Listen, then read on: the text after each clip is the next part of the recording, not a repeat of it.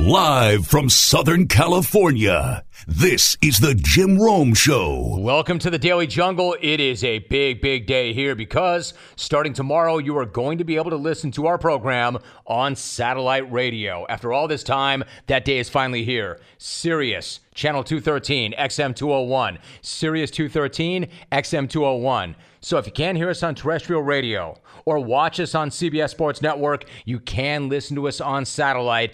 Big, big news, which we are all pumped for. Meantime, the NFL Scouting Combine starts next week, which means draft analysis is heating up. And by heating up, I mean reaching peak stupidity. Also, a Super Bowl ring that may or may not have belonged to Tom Brady's family sold for nearly $350 $. We'll get into what that means for TB12, The Hood, and Bob Kraft. Michigan men's basketball coach John Beilein came on the program, and he was on the air when the news broke that Louisville had to vacate their national championship from 2013. You'll hear his reaction to the news. Daytona 500 champ Austin Dillon, the driver of the number 3 car, made it in after that life-changing win, and I had a tremendous conversation with Houston Cougars basketball coach Kelvin Sampson, who has them back in the national mix for the first time in decades. Big show, fun show. Alvy, get after it. Of course, Mayfield is doing everything he can to distance himself from Manziel, but there's a right way to do it and a wrong way to do it. Like that Manziel comparison has come up in the past, it keeps coming up, and Mayfield wants to tamp it down. And his comments are pretty much exactly how you want to handle that comparison. So I think in that sense, put aside what I said for a minute about him saying, I'm a good teammate. Now, that doesn't mean I'm saying that Johnny Manziel isn't a good teammate. Put that aside for a minute. I think that Mayfield's doing a really good job with how he's handling this. For instance, if he crushes Manziel, then that's a story from now until the draft. But if he ignores the comparisons altogether, they're just going to keep coming up. So instead, what he's doing is he's praising Manziel's talent while underlining his own work ethic. I wasn't given the natural talent that Johnny had, and because he's a talent, and there's a reason he got taken in the first round. Amazing player, and so we're just not the same mentally, just wired differently. Right, wired differently, but there are some similarities in their gunslinger approach on the field.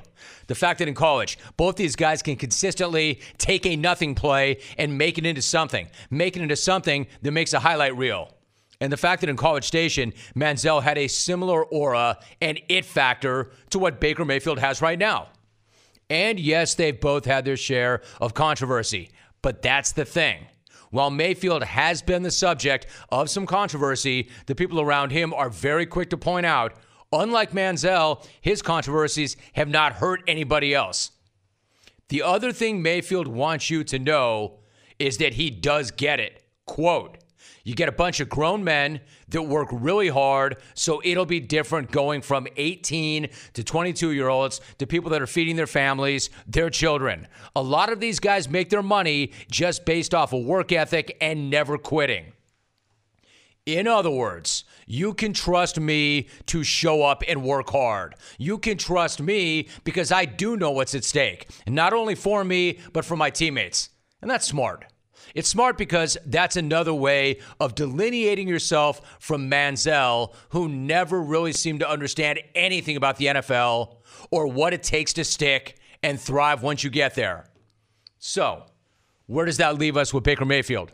Is he ready to come in and be a week 1 starter and lead an NFL team right out of the gate? I don't know. But then again, I'm not sure how many of those guys there really are anyway. What I am prepared to say is I've seen enough of this guy to think that he's not Johnny Manziel. Now, that doesn't mean he'll be a success, because so much of success in the NFL for quarterbacks is about landing in the right spot, being surrounded by the right people, the right coaches, the right system. But if it doesn't work out for Mayfield, it's not going to be because he's the next Johnny Manziel. Manziel just did not get it, and I'm not convinced that he even does right now, after washing out completely. But Mayfield does. He knows what's at stake. He knows that not everybody is sold on him or his character or his size or even his pro prospects and his ability. I mean, this guy's without question one of the more polarizing guys in the draft. But for him, that's good, because he has always run on that kind of fuel. The more you doubt him, the more you crack him, the harder he works. And that right there is the biggest difference between he and Manziel. Mayfield works. Manziel didn't, at least not consistently. Mayfield gets it. Manziel didn't. Again, finally, I don't know if Mayfield is going to be a star or a guy ultimately holding a clipboard, but I guarantee he will not be out of the sport within 2 years the way Johnny Manziel has. So where do you come out? Me, I happen to love the guy. I love his playmaking ability. I love his swagger. He's done some dumb things, to be sure.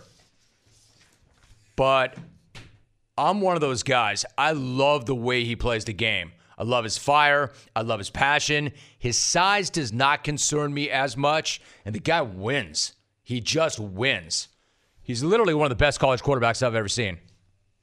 So I'm definitely pro Baker Mayfield, and my concern, if he doesn't make it, it's not going to be because he's the next Johnny Manziel. Let's go to Twitter quickly. At Aaron and AZ tweets, I'm Team Bake. Sincerely, Johnny Idiot Face. Johnny Idiot Face. I'm not even rooting against Johnny Idiot Face. I like Johnny Idiot Face. I'm pulling for Manziel. It'd be the greatest comeback ever. I'm Team Idiot Face. I like both these guys for different reasons. But as aggravating as it must be to Baker Mayfield, he's got to keep his head and understand these comparisons are going to come up, obviously. And I think so far he's doing a pretty good job with it. John Beilein is my guest. John, it is so good to have you back on. How are you, John? Thanks, Jim. I'm good. Thanks for having me on. Nice to have you on. So let me start with last night's win, or I should say Sunday's win over number 8 Ohio State, 74-62. John, that's a game where Jordan Poole had 12 of his 50 in the first half. So how pleased were you with the way the freshman showed up on senior day? Yeah, you know, the freshman, you just never know what you're really going to get. Very few know what you're going to get, and he's had some tremendous games for us all year long. There's other games where he's, a typical freshman trying to figure some things out. But the young man has some swag, and he's not afraid to shoot it, and we love that part of it. So he just came in off the bench, and it really just it was a catalyst for us in every way. And in the second half, hit a huge three. Only had one in the second half, but it was a big one just to give us a little bit more separation. John Beilein joining us. And then, John, on top of that, you had Muhammad Ali Abdur-Rahman. He had 17 against Ohio State, which was his 7th straight game in double digits. Really critical to me because he's somebody who's had to be patient for a number of years. He was not the focus of your offense, but you said about a month ago you felt like he didn't have enough stuff for him. Yep. What did you see that made you feel like you need to get him even more involved? Well, he is we've had several NBA players here that he sort of was the residual action would be with Muhammad. And now we have a situation where he is really a guy that understands our offense, performs in big games, has really diversified his game. So he was just a driver coming in here. Now he's a shooter, and he can pull up as a really nice mid-range game. So I just sat there, and as we were trying to figure out better ways to score, I realized, we're not using the guy that probably understands our stuff the best, and we've never really dialed him up enough. So he's getting a lot of calls right now, and it's made a big difference, I think, in both our offense, but also in his confidence, because he knows the coach is dialing him up quite often. Michigan head coach John Beilein joining us.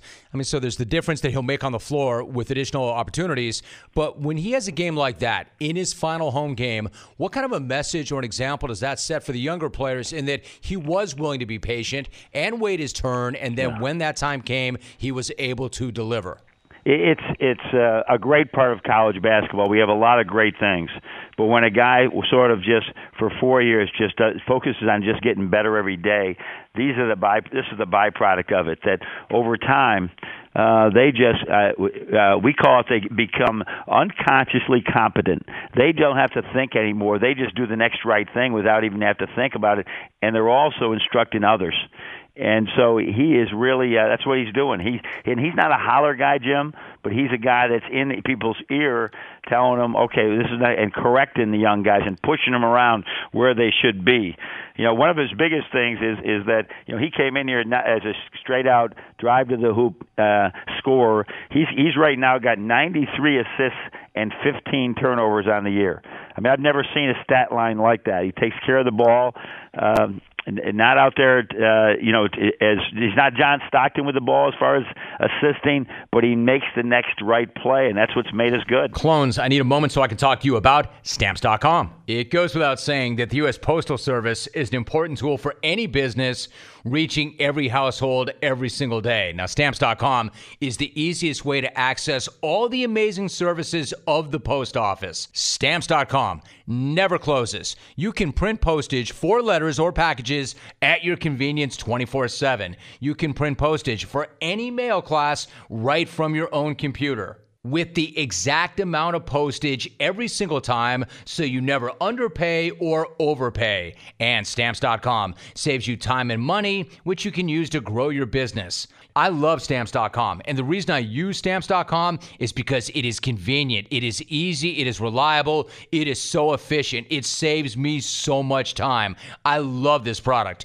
And right now, you too can enjoy the Stamps.com service with a special offer that includes a 4-week trial plus postage and a digital scale.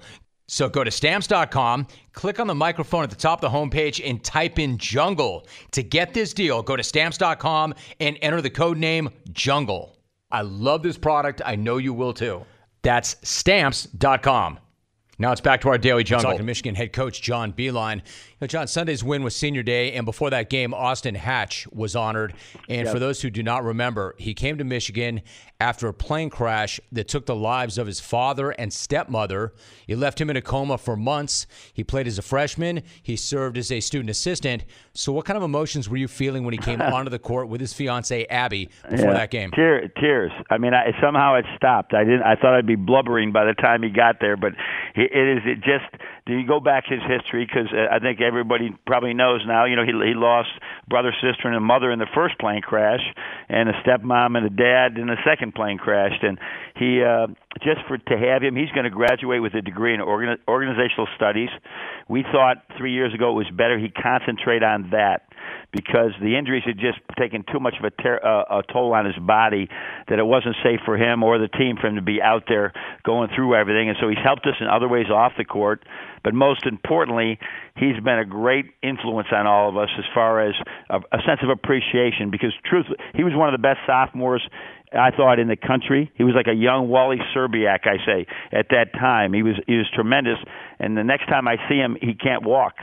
And so to see him walk out there on the floor, Jim, and now get his degree in May, and he's getting married to Abby in June, it's a wonderful thing for me to be a part of. And I think he feels special about it all, too. Michigan head basketball coach John Beilein, my guest. Now, John, Senior Day is so emotional, I would imagine, for every single senior. But what's it like for you as the head coach and as somebody who has known these players for years and knowing that you're going to coach them for their final home game ever? Yeah, I think it gets more emotional every year, because I know that as time goes on, you'll see them all. They'll come back in the first couple of years, and then they'll come back or they're going all over the world. They're playing professionally all over the place.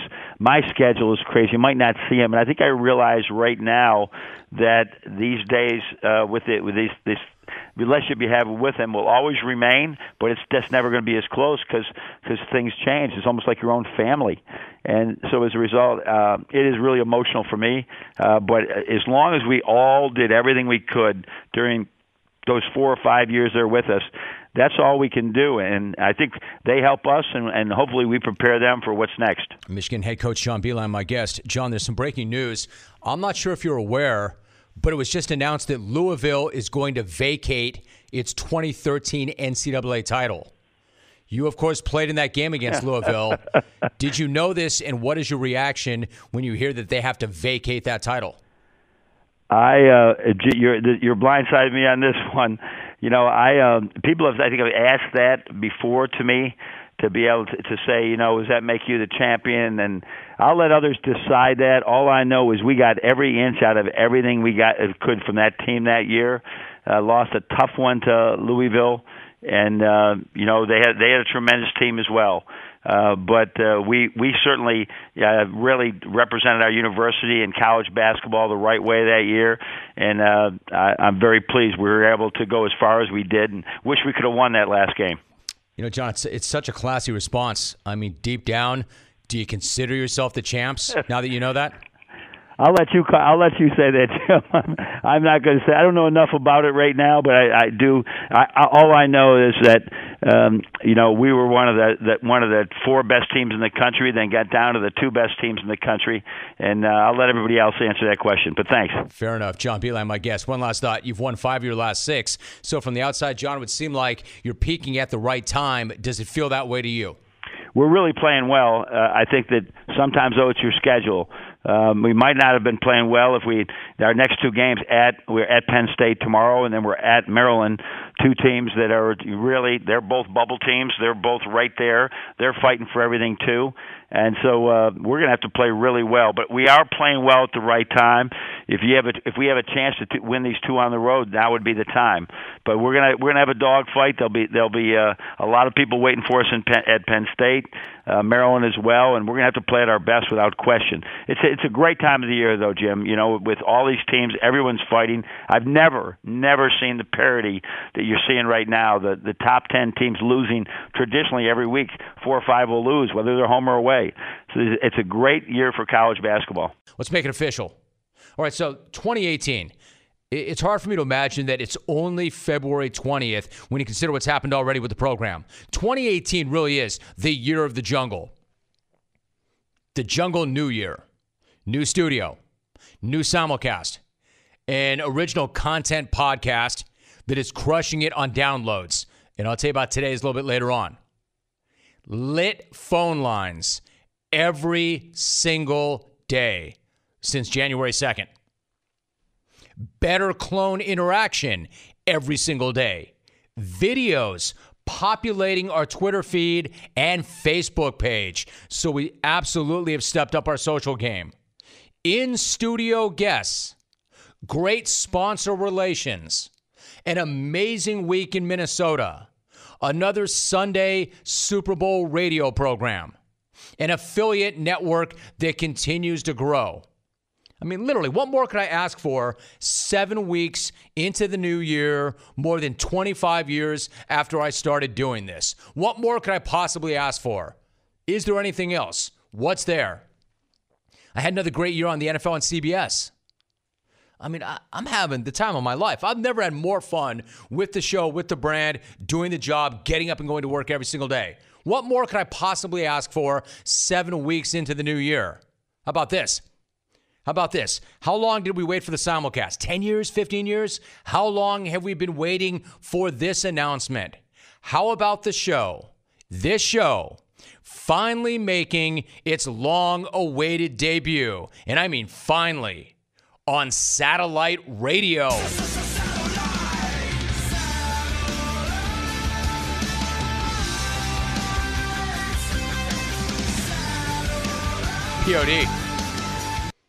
POD if you need them. And I'm not really sure anybody does. No offense, bros. Anyway, let's play some basketball. It's starting tomorrow. Starting tomorrow, The Jungle and every other show on CBS Sports Radio is going to launch on Sirius Channel 213. Also, XM Channel 201. Once again, this show and the entire network hitting satellite radio finally. Sirius 213, XM Channel 201. The Jungle absolutely loves our terrestrial radio affiliates. I'm going to stop right there. Big shout out and a big thank you to all of our Jungle affiliates, all of our terrestrial radio affiliates who put themselves out there, that carry this show, that promote the show, that support the show. Nothing but love for our existing radio stations, some that have been with us for a couple of decades, but love to every one of these stations. But adding Sirius XM into the fold is perfect for any of you who might be traveling, or maybe living in a market that doesn't have the show, or maybe you lived in a market that once had the show and now you can't find it, but you do have satellite radio. So make sure to push this news out to anybody you know that is dialed in with SiriusXM but does not have the show locally. That's what it's for. It's for people that do not have the show locally on a terrestrial radio station. It's if you're having a long road trip or you're on vacation.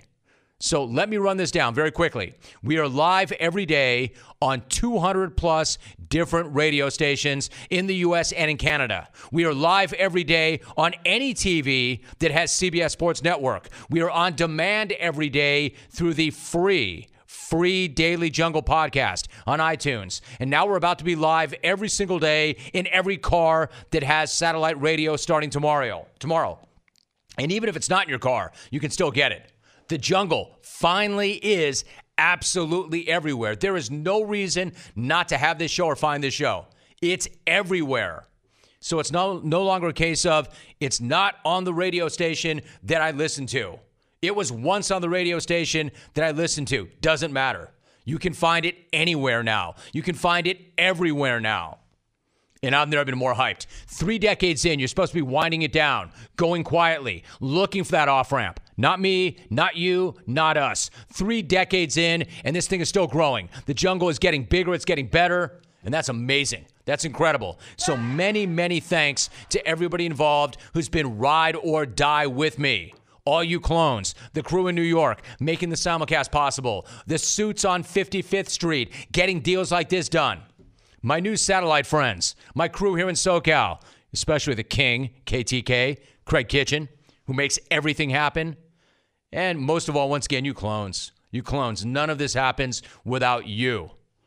The people listening right now are still part of sports radio's best and most loyal, rabid audience. And it's not even close.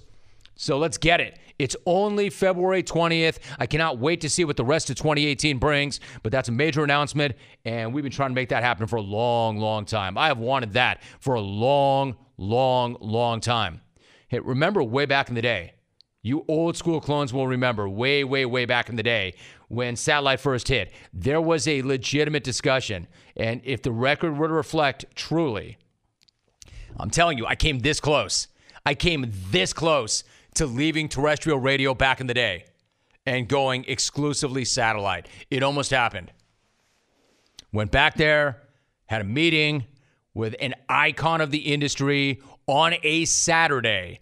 The guy sat me down, looked me in the eye, and he said, "Hey, Rome, just so you know, I've taken 2 Saturday meetings in my entire life. Clandestine flight to New York." And almost made that change then. But it all worked out. Because now we have all the above. We have all of our stations, and we have satellite, and the entire CBS Sports Radio network has satellite clearance starting tomorrow.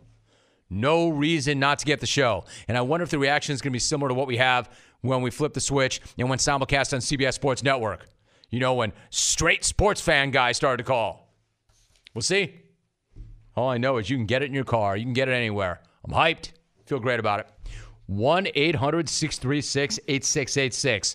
That is your major announcement.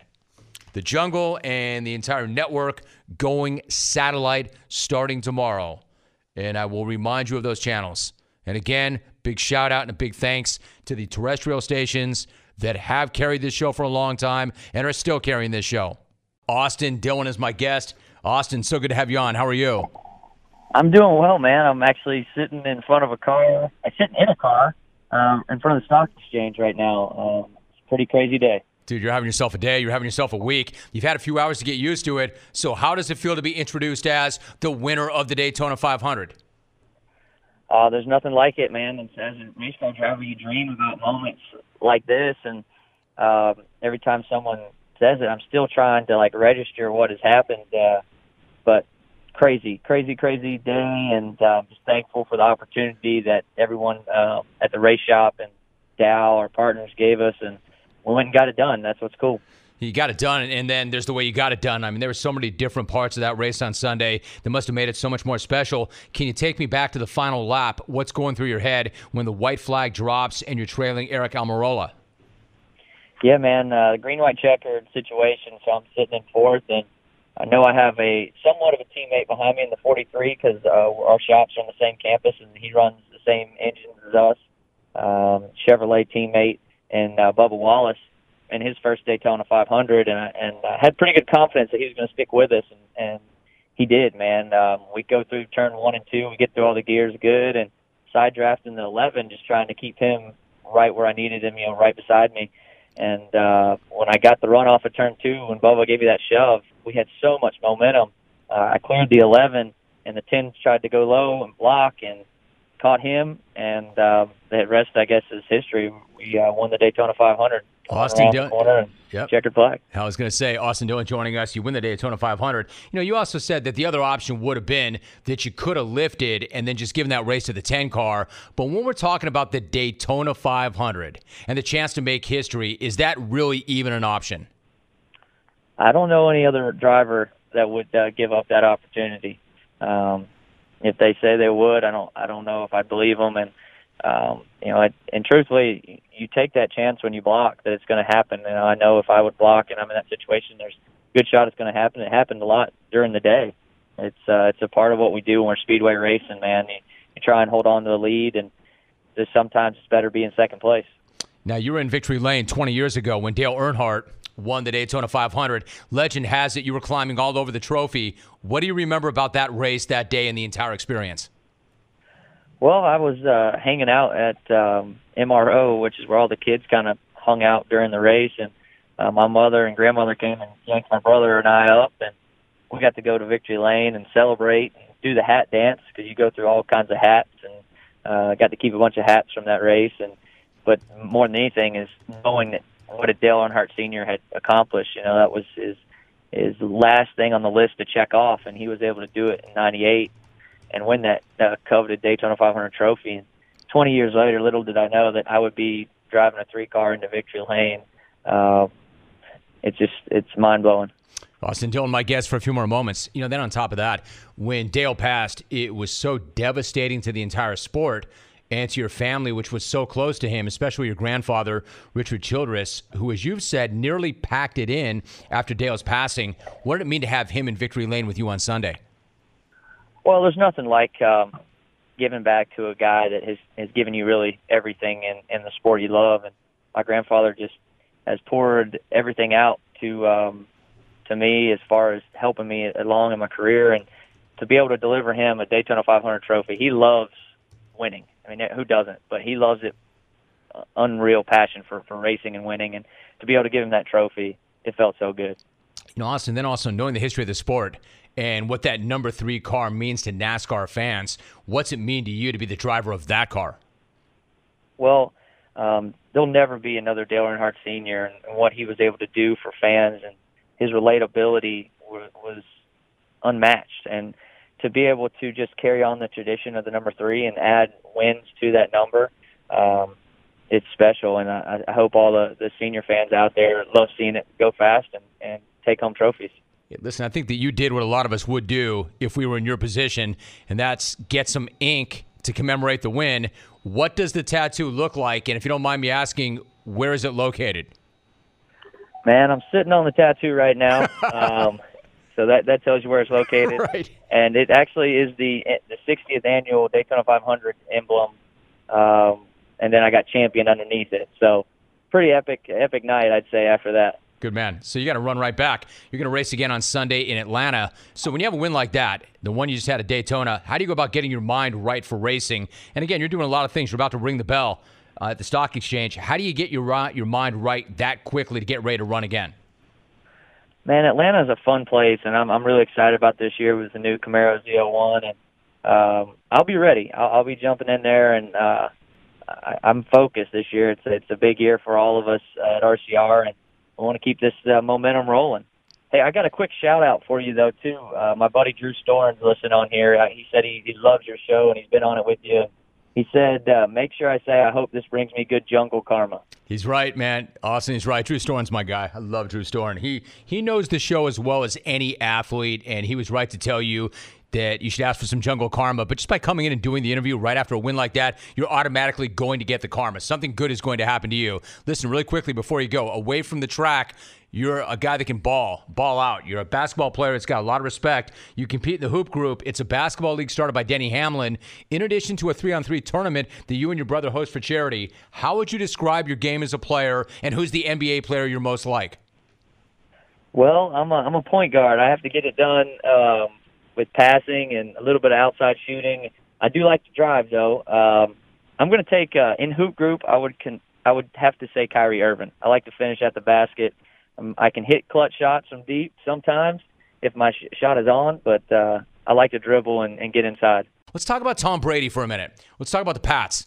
So a family version of the Pats Super Bowl 51 championship ring sold at auction. Let me stop right there. Why would the Bradys be selling a family Super Bowl ring? Does that seem like a family that needs cash? Are they doing it for charity? If so, I haven't heard that yet.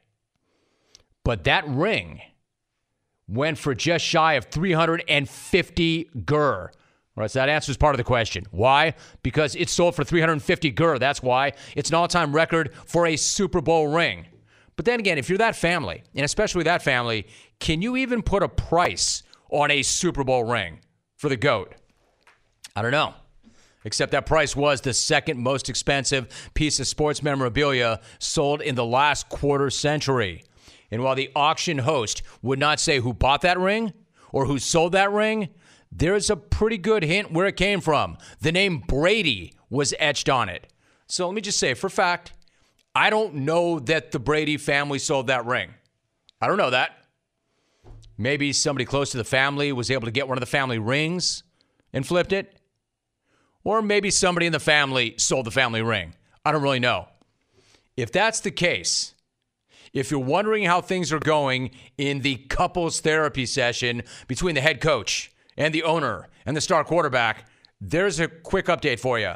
The Hood is living it up on a beach wearing aqua socks on Valentine's Day with his girlfriend. Bob Kraft, I saw this weekend, kicking it courtside at the NBA All-Star Game with his lady. And TB12's family allegedly is hawking one of its Super Bowl rings at an auction house. Again, I have no idea. I don't know if they sold the ring, and if they did sell the ring, why they sold the ring. Maybe if you've got 5 rings, you don't need the family-sized replica, especially if you can flip it for that kind of dough.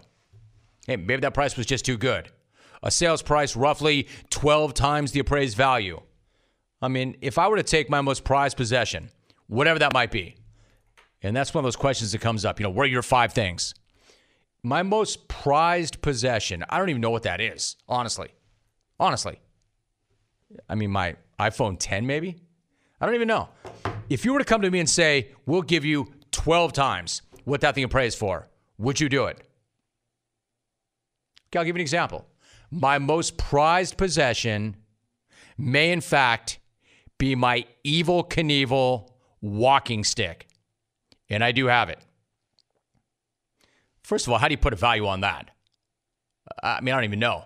But if somebody were to appraise that, if there were an auction house that were appraised it, you might ask, how is it that you have an Evel Knievel walking stick? Did you go out and buy that? Did you get that on eBay? Did you go to an auction house? No. This is why this is so valuable to me. There was a point in time on this show where Evel Knievel was coming on and was one of the best guests ever.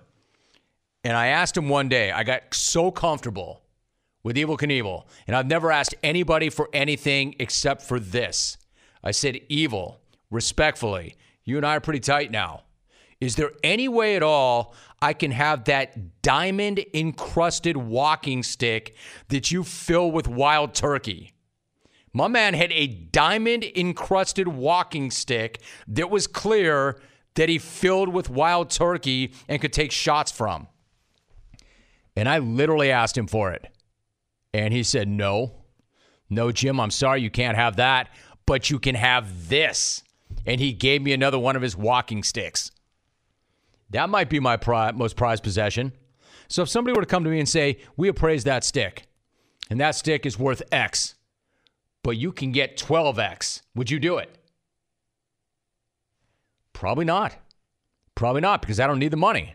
Just as I would allege that the Bradys don't need the money. That's a Super Bowl ring, even if it's a replica ring. I don't know. Listen, I don't feel badly speculating because these people never say jack about jack. So we're left with no choice but to speculate, right? Maybe, I don't know. I know Tom's mom was sick, and that was very concerning and very sad. Would it be to pay medical bills? If that were the case, then I would understand that 100%. But I think Tom and Giselle are not hurting for money. Tom is rich, and Giselle is richer. So it's probably not that. I don't know, maybe Mom and Pop Brady wanted to do some work on their crib in San Mateo and didn't want to have their son and daughter-in-law pick up the check. Maybe. Maybe. Or maybe it's not about the money. Maybe somebody's still pissed off about how things shook out last season. If you watched Brady's doc series drop on Facebook, we might have actually seen the moment that Brady's mom, and it was a really dramatic moment, really emotional moment, when his mom, Galen, was hand-delivered the Super Bowl ring when her son got Kraft on FaceTime with Mom to spring the surprise. We want to give you a little present, and the only people that have the present that we're going to give you comes from only players and coaches get this. But we wanted you to have it for the inspiration. So I hope you'll accept this little token of our appreciation. Oh my God. All of us. Oh my goodness. I love my gift. That is, oh my gosh. It's a trophy. It's not even a gift. Thank you. I hope that's not the one they sold. I mean, they couldn't have sold that one. What an awesome moment that was. There's no way they sold that one, right? I don't know how many of those replica rings get made. I don't know how many family members of players get rings like that. I just don't know. So I don't want to speculate. And it pulled a big number. But I just wonder. And I don't want to read into that, but I can't help but wonder, since they'll never tell us, because that's the Patriot way. Now, all that happened before the season. Keep that in mind. That happened when things were amazing. That happened before Alex got ripped out of the team complex and told to take his massage table and his oils elsewhere. That happened before Tom may or may not have laid down that Jimmy G ultimatum. That happened before all hell broke loose inside the one franchise where coach, owner, and quarterback were all on the same page, allegedly, and built a dynasty unlike any other. And while I'm sure there's probably a good reason why they decided why now was the time to put that monster on the auction block, I got to be straight. If I'm a Pats fan, I would do my very best not to read into that, but I would wonder about that. Is that a straight financial transaction, or is there more to it than that? I know this. Healthy marriages typically do not end up at the pawn shop unless somebody has fallen apart hard times financially or it got deeply personal. And I don't think the Bradys are hurting for dough. I don't know. And again, I don't know. I want to be very clear about this. I do not know that that's the ring in question. I just know that if it were the ring in question, personally delivered by the owner, it's not going on the auction block. But then again, it's not the owner and the player because the owner loves the player. Or the owner wouldn't have pushed to trade the future franchise quarterback, allegedly. What's going on here? Chouds? I literally am just sharing the story and not even speculating, but just floating it out there to get your reaction. Why would that family sell that ring, even if it's a replica? When you can't put a monetary value on something like that, or maybe you can. 12 times for what it's appraised. Everybody has their price. Is that what that is? Everybody has their price? Or is there something personal behind it? One of the few times where I'm not giving you my straight take, I'm asking you, what do you think? What do you make of that? What's that all about? A question for you clones. Don't make me regret asking you a question. Give me a good answer to a good question. My guest is Kelvin Sampson. Kelvin, it is great to have you back in the jungle. How are you? Jim, it's always good to connect with an old friend. How you been, my man? My man. Kelvin, you and I have not talked in a minute or two. I'm doing great. How are things with you? It's been a fun ride. Jim, there's, when we took this program over, it had some flaws, but I think it was those flaws that drew me to this. I wanted a program that we could build and just kind of brick by brick see if we couldn't get it better. I was with the Rockets, and then when I came over here to the University of Houston, I thought, why can't this program be better? It's in a great city. We're surrounded by really good players, good high school programs, outstanding AAU programs. But our administration, I asked them what their goals were. Were they committed? I had a simple philosophy that coaches win games, but administrators win championships. And their commitment to our program is, I think, why we're able to get where we are right now. We moved into a $25 million Guy V. Lewis Development Center with every bell and whistle known to mankind for recruiting and player development. We're playing all our home games this year, Jim, over at Texas Southern, a couple miles away, while they renovate our arena. They're doing a $60 million renovation. Tillman Fertitta, who bought the Rockets, wrote us a check for $20 million to get it started. So we're going to put his name on it. But, with the facilities we have currently and what we're building, a great recruiting base, I just think that this job can get better and better. Kelvin Sampson joining us. Kelvin, always nice when a guy will stroke a $20 million check just like that to help out. Something else about this, though. Let me go back 4 years. February 2014, as you point out, you were an assistant with the Houston Rockets at that time. And the fact is you had a really nice career going as an NBA assistant. You spoke with your father, Ned. What was that conversation like, and what did he tell you at that time? My father passed away on February 18th, and I was actually the associate head coach for the Rockets. And actually, I was the head coach for the Rockets during, I think, about 10 or 13 games during that stretch because Kevin McHale, who's one of the greatest people I've ever been around in my life, his mother passed away, so he had an extended period where he was gone, so I was the head coach at the time. So I called my father twice a day, every day. He was an invalid. He was bedridden for almost 7 years, so I tried to check in on him twice a day just to see how he's doing and talk with him and keep him up to date on basketball. He's an old basketball coach. But I told him that, I was getting a lot of second and third person calls about going back to college. And I asked him what he thought, just to see what his feelings were. And, my father was a Depression baby. When you're born from 1925 to around 1932 to parents during that time, you probably weren't a person that showed a lot of emotion. I love yous and positive reinforcement, encouragement. That's probably not part of your personality. My dad was like that. But he said some things in that conversation, Jim, that I had never heard him say before about me.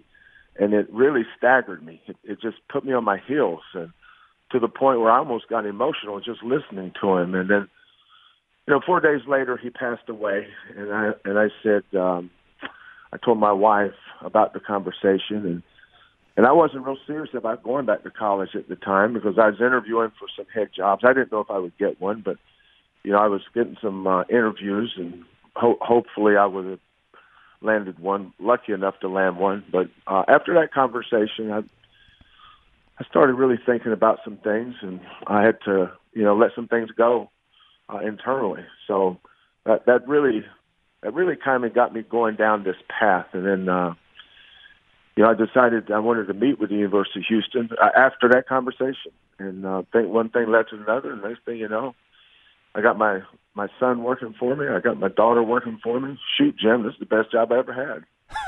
Kelvin Sampson joining us. That's amazing, right? What's it like having your son work for you? Unbelievable. He's a much better, much smarter than me at that age. I can tell you that. But it's great. He's just on top of everything, a little bit ahead of everything around here, and I really lean on him a lot. He's going to be good. He'll be. I've got to really enjoy it because he's going to be a head coach here pretty soon. Houston head coach Kelvin Sampson joining me once again in the jungle. You know, you made the point that being ranked was not one of the goals at the start of the season, but here we are for the first time since the 83-84 season that the program is ranked in both polls. I know you're not going to rest on your laurels. Obviously, you're going to keep grinding. You're not going to celebrate this, but how significant a milestone is this for the program? It is a significant milestone, especially where we started. You know, my press conference, Jim, was April 3rd, 2014, and that's when, you know, I didn't realize the impact transfers had in college basketball, especially when the season was over. You know, I talked to some friends, and he said, Kelvin, right before the season ends, when the season's over, we spend more time recruiting kids in our program than we do recruiting kids to come into our program because everybody's getting advice, people in their ears, transfer. Well, long story short, when all the smoke cleared on around April 20th, I looked around and we had 5 players on the team. I said, "Whoa!" I told the AD, I think I'm going to call Daryl Morey and mosey on back over to the Toyota Center. I didn't know it was going to be like this. Right. But you know, when I think about where it was during that period and having to go out and recruit 7 or 8 guys just to have a team the following year, and then 2 seasons later, you know, that season, then the following season we win 22, go to NIT. Last year we went 21, go to NIT, and this year, you know, we've got a chance to do some things. A chance, no guarantees, but at least a chance. You always go back to where you started. I just always believed that you don't forget where you came from. You know, a lot of people look at where we are now, but I know the feeling in the pit of my stomach, how sick I was when I found out that we've got to go find some players in May to fill out a roster next year. So coming from that to looking at the polls and see your name, it makes you feel good. It gives your players a sense of credibility, makes them believe that the culture that we've built, hard work that they go through in season, off season. You know, maybe these people right here know what they're talking about, and it motivates them to work even harder. Houston men's basketball coach Kelvin Sampson, my guest. You know, Kelvin, I would imagine, and you and I are pretty close in age, you know who stands by you when you're in the midst of some kind of battle. Like, for instance, your time in the NBA started after you stepped down at Indiana. The very next day, you received a phone call from Greg Popovich. What was the call like, and what was it like to work with him?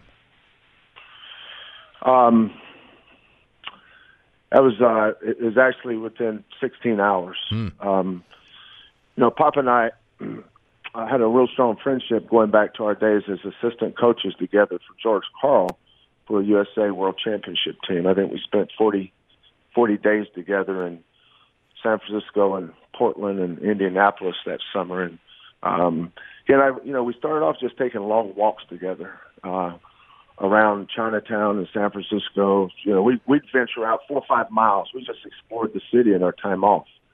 You know, just to walk and talk and share philosophies and just get to know each other. His room was next door to mine. We had a door that opened. We could go back and forth. And, you know, we just got to be good friends. And then after that, I would take my staff down to San Antonio for staff meetings during San Antonio Spurs training camps. Pop would just open his video meeting rooms to us, and we'd go down there and plan our practices. And in between their two-a-days, he would bring his staff in, and the 2 staffs, we just exchange ideas and talk and try to see if we can't become better coaches for our players. But, you know, when I first got the phone call, I just figured it was a friend calling, you know, just a friend. And you're right, Jim. When you go through something, you know, traumatic, you'll find out who your friends are. But you know, within 30 seconds of me picking up the phone, he said, "Hey, I just got off the phone with RC." He was in Milwaukee. They were playing the Bucks, and he said, "I just got off the phone with RC, and we want to hire you to come to San Antonio. Can you be here Monday?" You know, I didn't know whether to laugh or cry. But, you know, one thing led to another, and I think 4 or 5 days later, I got down there, and I just, he's just throwing me a lifeline, just being good to a guy that went through something tough, and we'll try to help him here. But, I got down there, man. He put me to work. He said, hey, you got 3 choices for a title. You want this, this, or this. He said, you got to come up with your title. So my title became consultant and practice, staff meetings, team meetings, travel on the plane, in the hotels. I'd never been around an NBA team. I didn't know what it was like. Sometimes that falls into the category, Jim. You don't know what you don't know. But I just got immersed with it, and I fell in love with the basketball part. But the NBA, everything's a routine. Whether it's travel, packing your clothes, preparing for the trip, on the trip, coming back from a trip, getting ready for the game, film, shoot around. Everything's a routine. It's almost like you're a big old brown bear in the winter. You're hibernating, and you don't come out until the season's over. Right. But Pop's a special guy, man. He is a special, special guy. Let's go to Calgary. Bob in Calgary. Bob, good morning. Nice to have you. What's up? Romy, I know the announcement. I know it. Oh, really? Okay, go ahead. Sarah Jessica Parker is favored to win the Kentucky Derby. That's not the announcement. No. You don't like that call. I don't like See, that Bob, the call. thing about the Kentucky Derby Not a very good call. is it's for horses. There isn't a human being,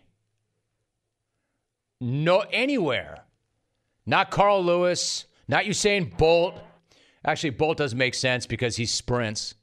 The Derby's 1.25 miles.